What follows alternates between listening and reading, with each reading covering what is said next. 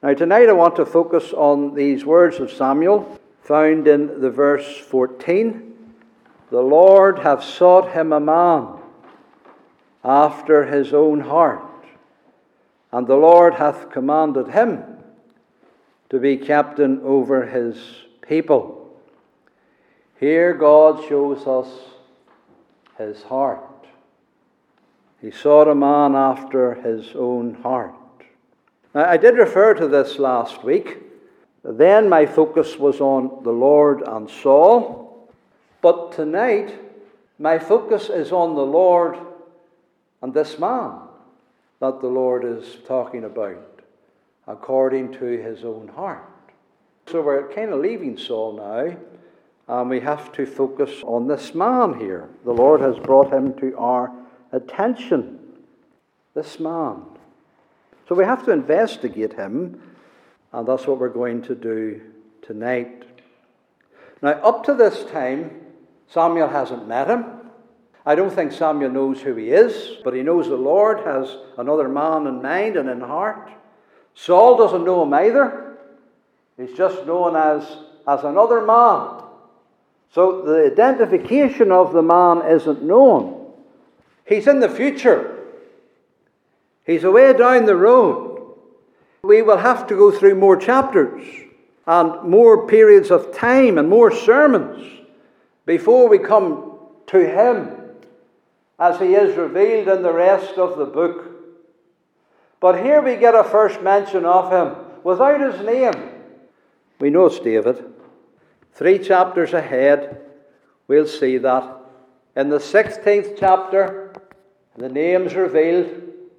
On one day after Samuel parted from Saul for the last time, in chapter 16, we read that the Lord said to Samuel, "How long are you going to mourn for Saul? Fill your horn with oil and go to Bethlehem. That man that I told you about, that man according to my heart, he's there. And in Bethlehem, we will discover the man after God's heart, the coming one, the promised one, the great shepherd.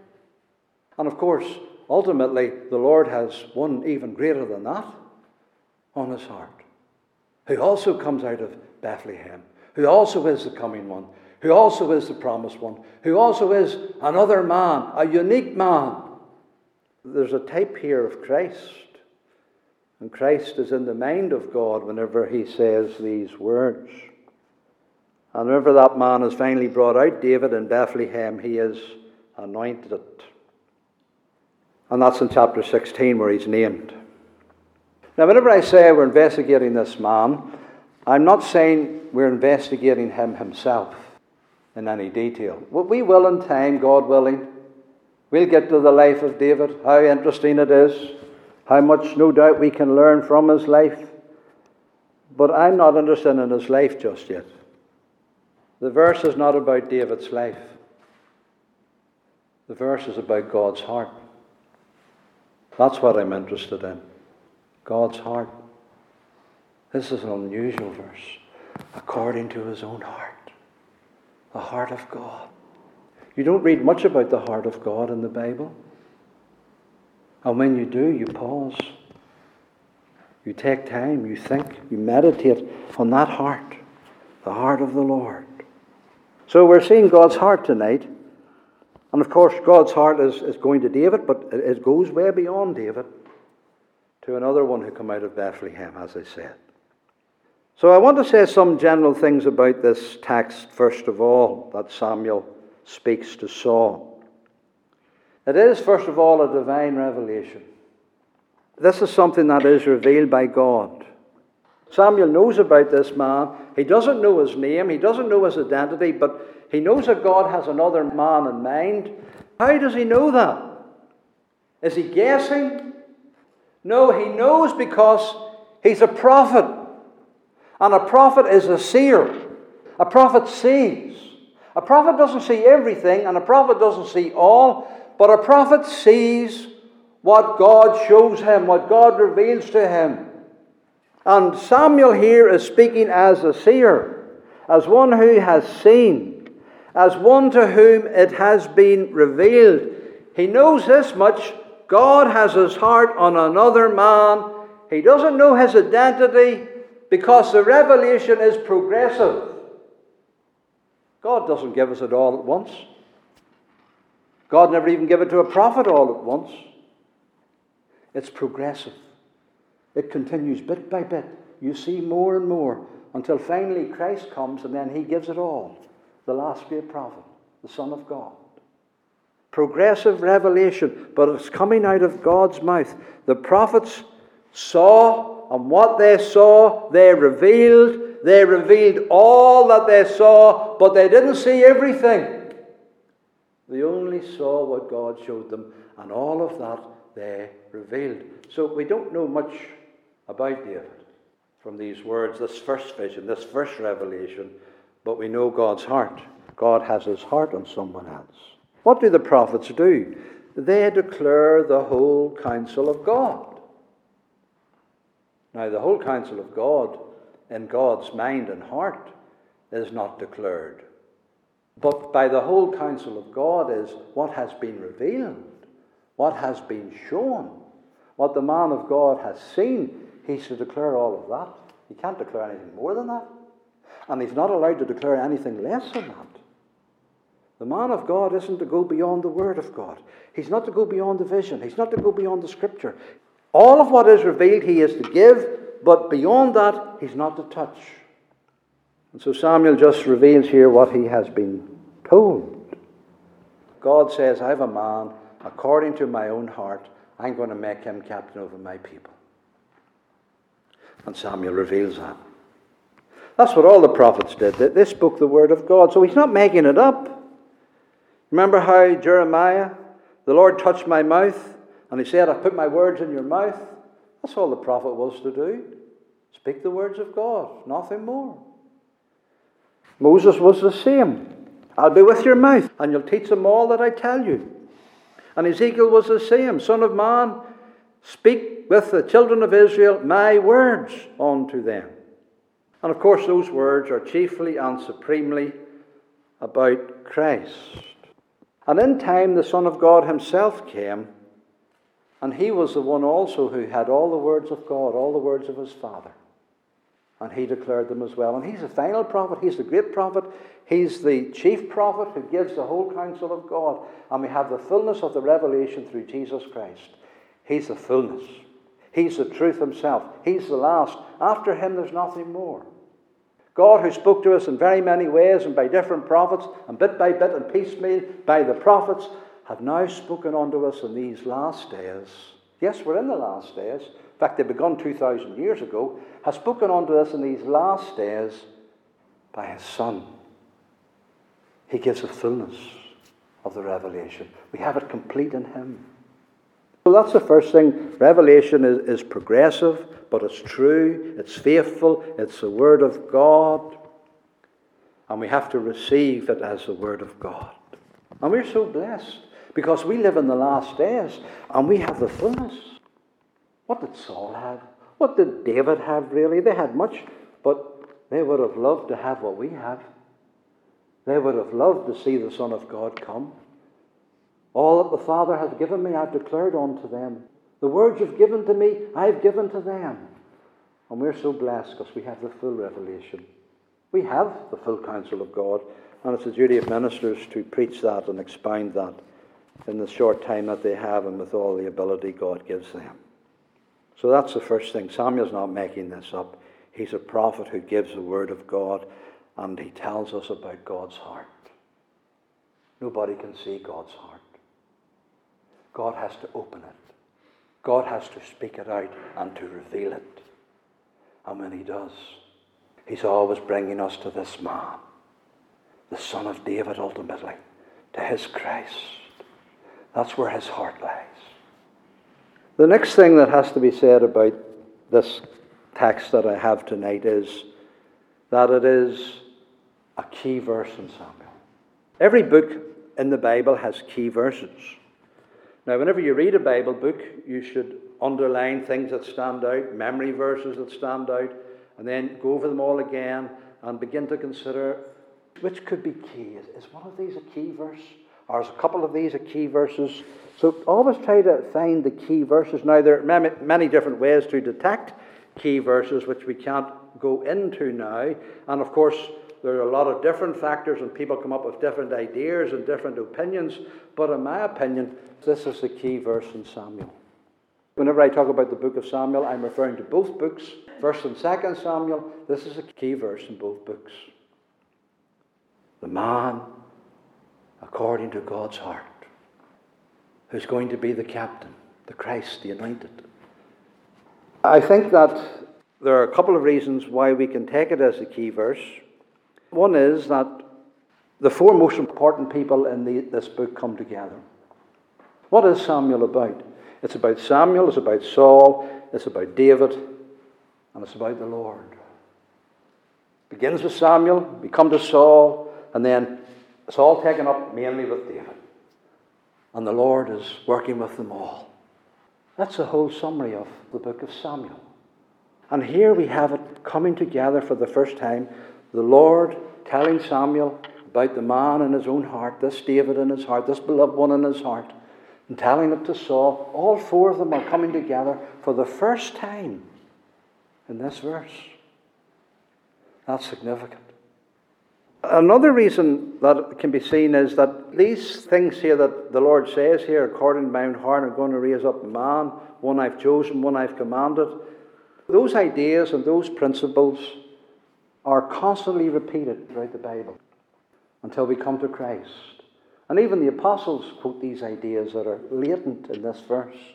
So with the apostles and with the rest of the prophets, it was a key text. And you see this especially in Acts chapter 13, verse 22. Paul here is summarizing the book of Samuel. When he had removed him, that is Saul, he raised up unto them David to be their king. That's the summary of Samuel. To whom also he gave testimony and said, I have found David the son of Jesse, a man after mine own heart, which shall fulfill all my will. Do you see how Paul quotes our text? Now, he doesn't quote it verbatim. He paraphrases it. He puts in a few other ideas here and there, and he summarizes what God is saying. I found David, the son of Jesse, a man according to my own heart. He's quoting from 1 Samuel 13, verse 14. Summarizes the whole of Samuel, and then he quotes the key verse. That's how important it is. Paul knew there was something special being said there whenever God talked about his heart and a man on his heart. So he's giving the sense and the meaning of our text tonight. He preached on it. He expounded it. Paul doesn't say Samuel said it. Do you see how he says it differently? Samuel says, the Lord, he talks about the Lord. The Lord has chosen a man according to his own heart. But what does Paul say? Paul says, the Lord said, I have chosen a man according to my own heart. He makes the Lord the speaker.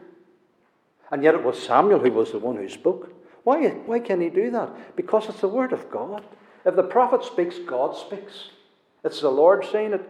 The prophet's only saying what the Lord revealed to him. It's the Lord's word. It doesn't matter where the pronouns lie. It's God's word, and God says it. Even if the prophet should use the pronoun I and me. He's speaking the word of God. He's revealing what the Lord has said. A man according to his own heart. So all the apostles do this all the time with the Bible. They quote it out and they say God said, even though it was the prophet who wrote it down and said it. Because it's the word of God. The Bible's the word of God. Not just the words that the Lord spoke directly, but the whole Bible is the word of God. And we have to receive it, brethren and sisters, as that, as the word of God. We have a pillar here in the book of Samuel. Do you remember I said that at the start? There'll be parts we'll race through, but there'll be other parts. There'll be big pillars, big massive monuments, something that really stands out, and we're going to have to stand there and look at the monument and spend time. The first monument was Hannah's song in the 2nd chapter. Remember we spent many weeks in that? Because that's a great monument. That's Sam. And then we spent a lot of time on Samuel's sermon in Gilgal. That's another monument. But here's another monument here. Whenever God begins to reveal his heart concerning a certain man. That's a monument. There's a coming one. There's a man God has set his heart on. There's one to arise out of Bethlehem. There's a captain of salvation coming. There's a David. There's a beloved one. David means beloved. And ultimately, there's a son of David. He'll come as well and overshadow him. So this is what we're seeing here, this key verse. And the third thing is, not only is this the Word of God, not only is it key Word of God because it's talking about the man in God's heart, which the Bible is always about. The Bible is always revealing to us the man in God's heart. That's his Son, that's Christ. But thirdly, whenever God reveals a word about the man on his heart, that ought to have a profound effect on the hearer. Whenever you hear about something in God's heart and God reveals it to you, that should have a profound effect upon you. You should want to say, I want to know that man. I want to see that man. I want to follow that man. I want to know God through that man. So it ought to have a profound effect. The man according to God's heart. Now Saul, it did have a profound effect upon him. But not for good. Not for good. Sadly. It made him worse. When he heard about the man in God's heart, it made him worse because it made him jealous. And envy is a cancer of the soul that does such great damage. And you wonder, how did Saul turn out the way that he did? How could he be like this? It all began with envy. About hearing about this man. And you know, it had a profound effect on Saul. He never forgot that word of Samuel. Never forgot it. That announcement led to his getting worse. It led to the hardening of his heart. His paranoid mind was born here when he heard about the man. In a later chapter, in chapter 18, we read that Saul was very wroth and he was displeased at a certain saying. You know the saying. Saul slain thousands. David, this new man on the scene, David, he slain his tens of thousands. That got Saul's ears up. Another man. A man greater than Saul, a man more worthy than Saul, a man having more praise than Saul. That got his ears up. And from that day, he eyed David. He eyed him. And then ringing in the back of his ears is Samuel's word. A man according to my own heart. It destroyed Saul, that text. It didn't make him better. It didn't sanctify him. He didn't say, oh, I want that man. I want that man to be king. That's God's man. Even I follow him. That's God's man. That wasn't the attitude. The attitude was, I'll destroy him. That man will not be reigning. What more can he have but the kingdom? That's what he said. You've lost the kingdom, Saul. There's another man. He's thinking about what Samuel said. That text that we're looking at tonight never left Saul. It made a profound effect upon him for the worse. You see, the Word of God is like that, brethren and sisters. It either makes you better or it makes you worse. There's no middle ground. That's the way it is. It'll either sanctify you and purify you, or it'll harden you and make you worse. It'll sanctify you or it'll desanctify you. It'll make you anew, create you anew, or it'll decreate you according to your attitude to it. And that's the explanation of Saul's decreation and his desanctification and the way that he got worse and worse and worse and worse. It all began here.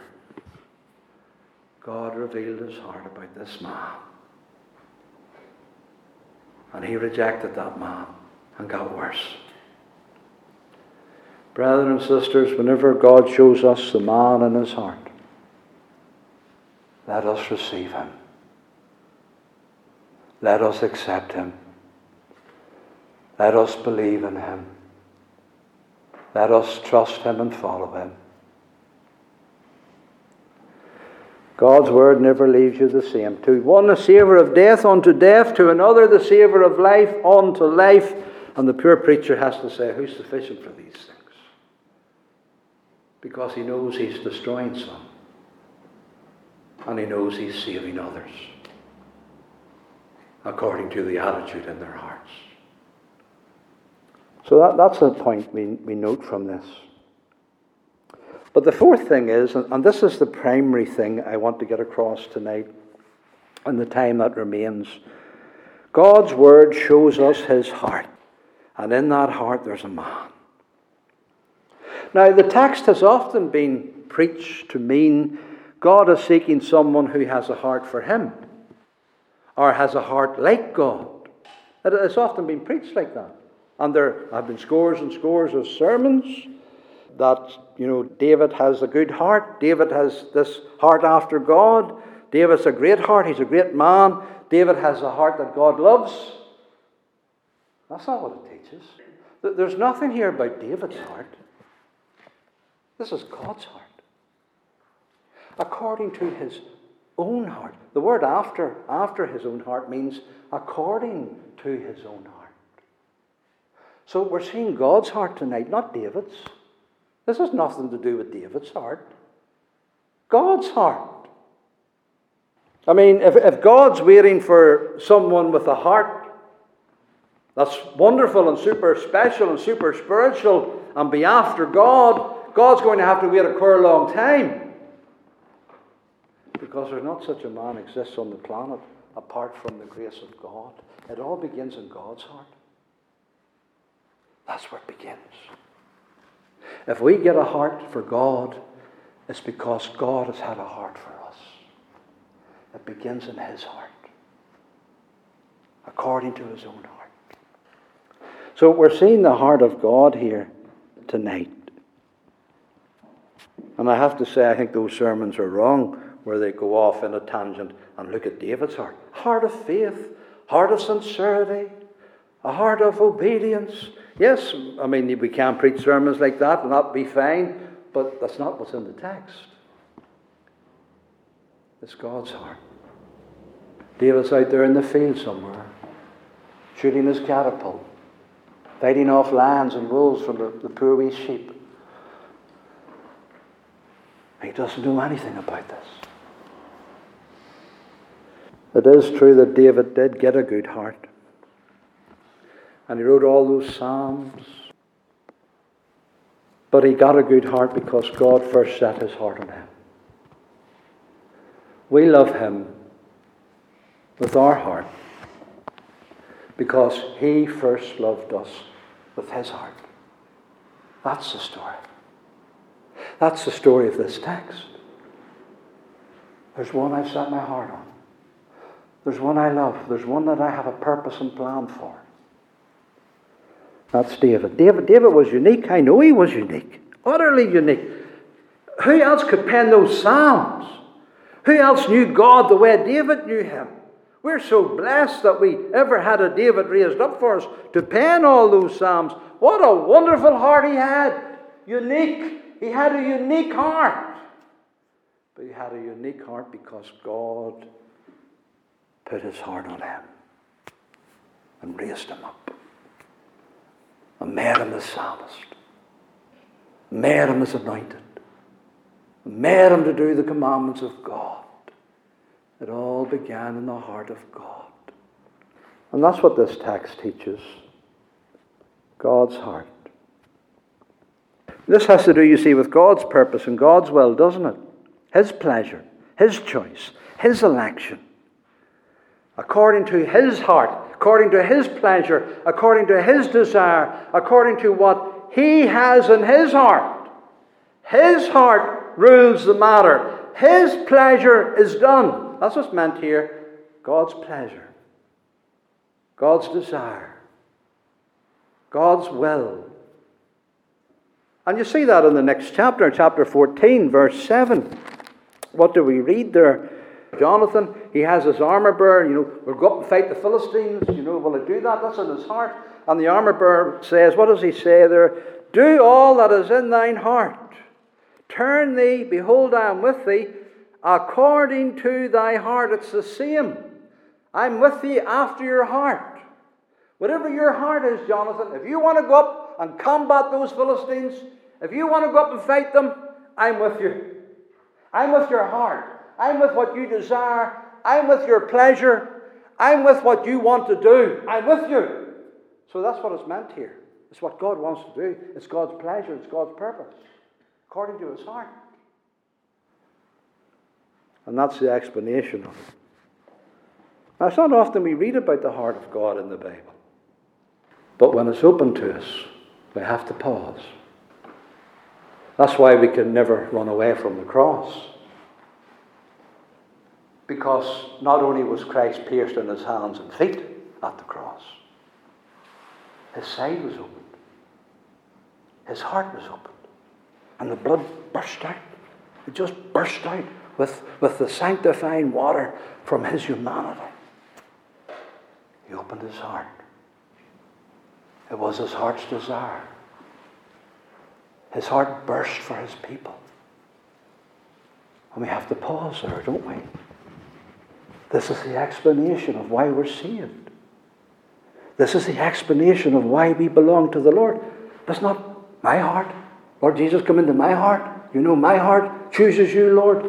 No, the explanation is the Lord's heart burst for us. The Lord's heart shed his lifeblood for us. That's the explanation. We stop at that heart tonight. May the Lord show us his heart.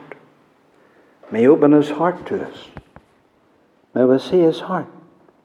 So God has his heart in David. You see, Saul, he's the people's man. He's the people's heart. He's according to the people's heart, but God's heart wasn't really on him. God said, I give you a man according to your heart. Saul's a man according to your heart. Saul's the man you want. Saul's the kind of man you would choose. This energetic man, this outgoing man, this great personality, this warrior. I'll give you that man. He's who you want. But I've got a man according to my heart. Now it's my pleasure, Saul. You got your chance. The people's man got his chance.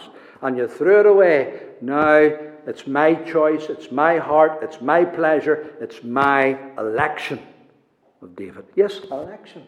Elections here. Choices here. We read Psalm 78. He chose David. He chose David according to his own heart. And he took him from the sheepfolds. God's choice, God's sovereign choice, God's election. Does God have an election? He surely does. If there's anything revealed in the Bible, it's the election of grace.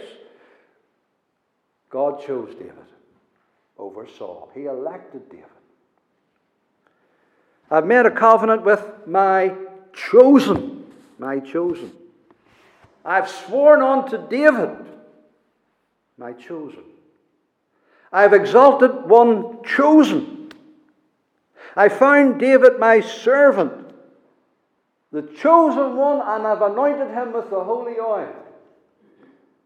God's heart is an electing heart. It has chosen David. I've sought a man. I've found him. I've commanded him. That is, I've ordained him to be my captain. David doesn't know a thing about it. He's looking after the sheep. He's running about after the sheep. And God says, I've commanded him. David hasn't heard any command yet. He's heard nothing. But God is saying, I've ordained him. It's in my heart. It's in my decree. It's in my good pleasure. It's in my electing grace. I've chosen him. He hasn't found out yet. You don't even know who he is yet. Samuel doesn't even know who he is yet. But I know. God knows. And so he chose David. Just listen to David's own testimony in 2 Samuel. What can David say more unto thee, Lord? Lord God, thou knowest thy servant. He's talking to God. Chapter 7, 2 Samuel, verse 20. For thy word's sake, and according to thine own heart. Do you see how he brings it into prayer? According to your own heart. David knew where his call originated. David knew where his election originated. God's own heart. And he brings God's heart to him again. He says in verse 21, your word's sake, Lord, and according to thine own heart hast thou done all these things to make thy servant know them. Wherefore thou art great. And so he knows it's in God's heart that this has all come about. According to your own heart, Lord. God's choice makes David obedient. It's not the other way around, you know. It's God's choice leads to command and obedience and ordination. It's not our obedience and then God chooses us. No, God chooses his people and he makes them obedient. That's the order. Really it is. None of us will be obedient. There's none that seek God. He has to seek us with his heart. That's where it begins. And Samuel, he has to go with this choice.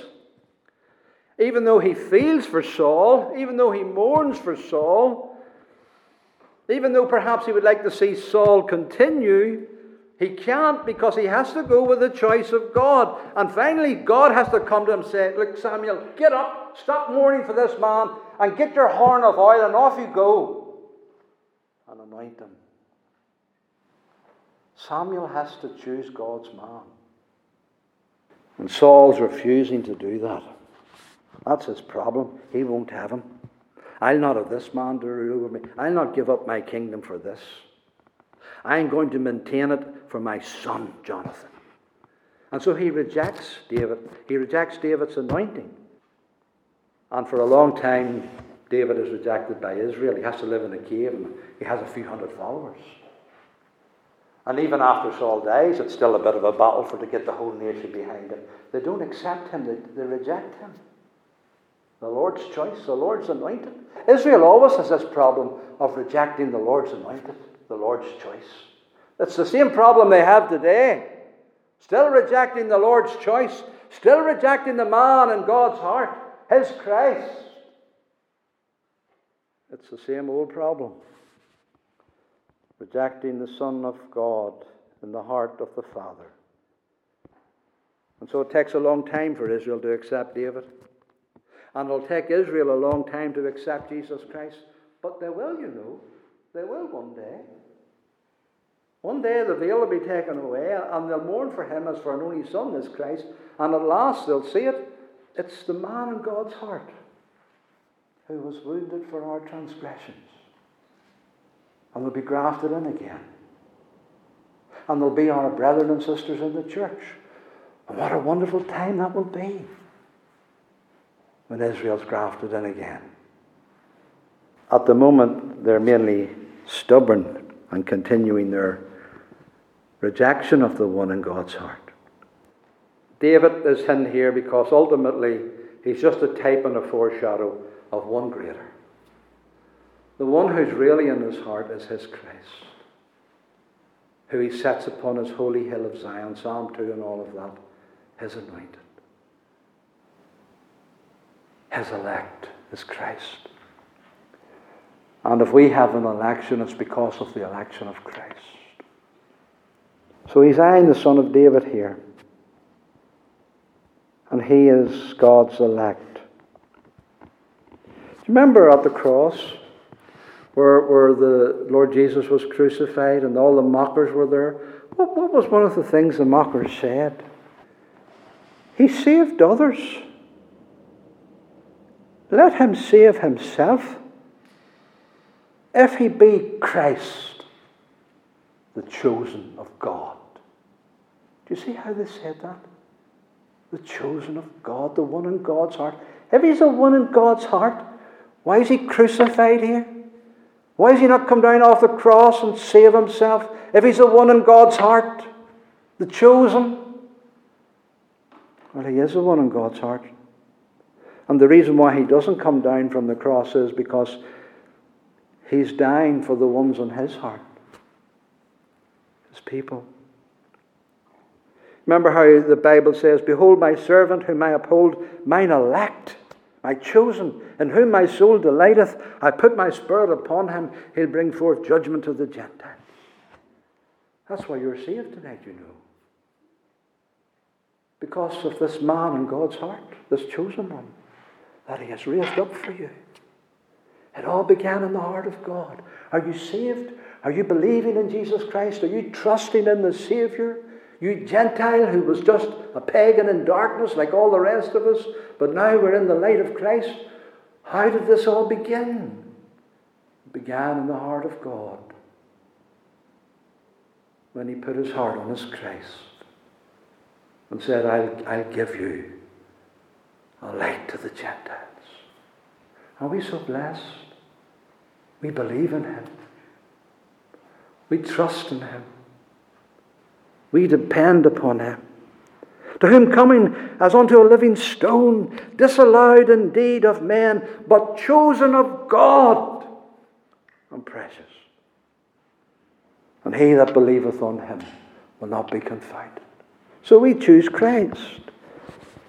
And we have to go with God's election as Christians. And we gladly do. We choose Christ too. So you've chose the chosen one. And because he chose you, you chose him. You've not chosen me, I've chosen you. Yes, we choose him. But it's because God first chose Christ. So it begins in the election, the choice of God. We know that's where our salvation is founded. In God's heart. So let us rejoice in our Saviour. And let us know that every time we look into the heart of God, we'll see one man, his dear Son. This is my beloved Son, whom I'm well pleased. Hear him. So let's look into the heart of God and see Christ. And let's make sure he's in our heart. So if anybody looks into our heart, what are they going to see? They're going to see Christ.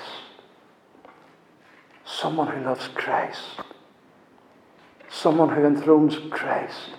Someone who has chosen Christ. So may he dwell in our hearts by faith.